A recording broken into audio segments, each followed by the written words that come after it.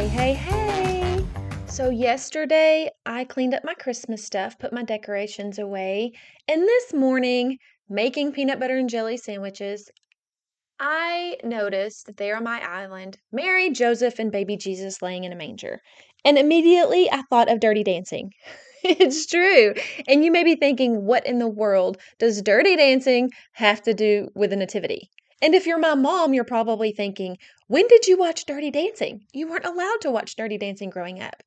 Well, first of all, I went to slumber parties and I almost perfected the lift at the end. You know, where she runs and jumps and he holds her. Yes, me and my friend almost perfected that.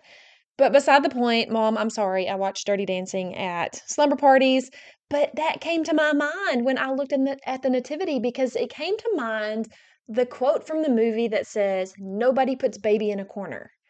And when I looked at baby Jesus laying there in a manger, I thought, nobody puts Jesus in a box. Yet we all put him in a box in some form or fashion. Some of us put him in a box and put him back in the attic and don't pull him out until Christmas again. Some of us put him in a box and we might drag him out at Easter. Some of us put him in a box all the time, except maybe when we're at a football game or some public event where we're supposed to take our hats off and we're going to pray or do a minute of silence. Like we pull Jesus out when it's necessary, or we pull Jesus out when it's convenient, or we pull Jesus out when everyone else is celebrating, like Jesus is the reason for the season. But as I stood there looking at the nativity on my island, I had to ask myself the question, do I put Jesus in a box? Am I limiting myself with the beliefs I have about God? Now, one of the things I do with my coaching clients is help them identify their very first image of God, because I think if we have our images of God wrong, we keep ourselves stuck in a box that we can't get out. For me, the box that I put God in from the very beginning, and I didn't even know it until the last couple of years, I really had this image of God that he was a God that, like a dictator kind of, that demanded perfection and that was disappointed when he didn't get it. Now, I know God isn't like that, but that's the image I had of God. And I had to open up that box and take him out of that box and give him more freedom in my life, because he's not a dictator that demands perfection. But all of us have images of God that we keep ourselves in this box where we're stuck because we're putting God in this box.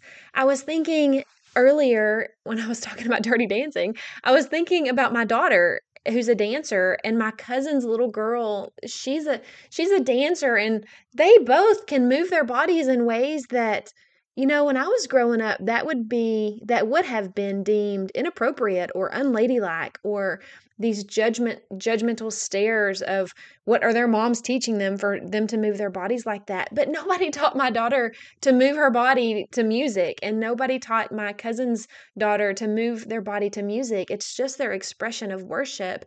But when we put God in a box, we limit the freedom that we have, and we put judgments on other people when they don't fit in the box that we have put God in. So, today, maybe in this little episode, I just want you to think about any boxes that you may have put God in. The song comes to mind, "If I had a little white box to put my Jesus in, I'd take him out and hug his neck and share him with a friend." Does anybody know the song, right? Okay, if you do, sing with me. Or let me see, how does it go? "If I had a little black box to put the devil in, I'd take him out and stomp his face and put him back again." Now, I have no idea who wrote that, what the purpose of it was, but it just came to mind as I was thinking about these boxes. But really, if I had a little white box to put my Jesus in, I'd take him out and hug his neck and share him with a friend.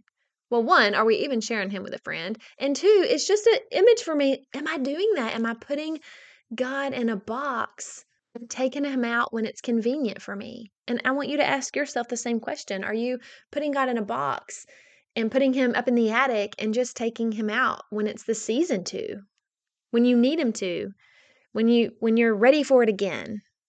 just all these things that we compartmentalize our lives. We put God in a box, and maybe we put our marriage in a box, and we put our parenting in a box, and we put our jobs in a box.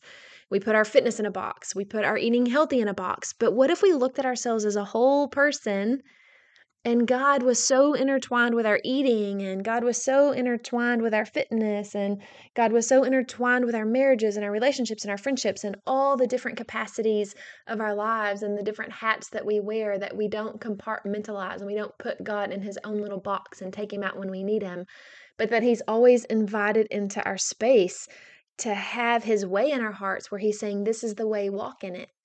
I don't know. I just feel like I've put God in a box for so much of my life that I have missed out on freedoms and graces and obediences. I don't know about you, but just think about that today.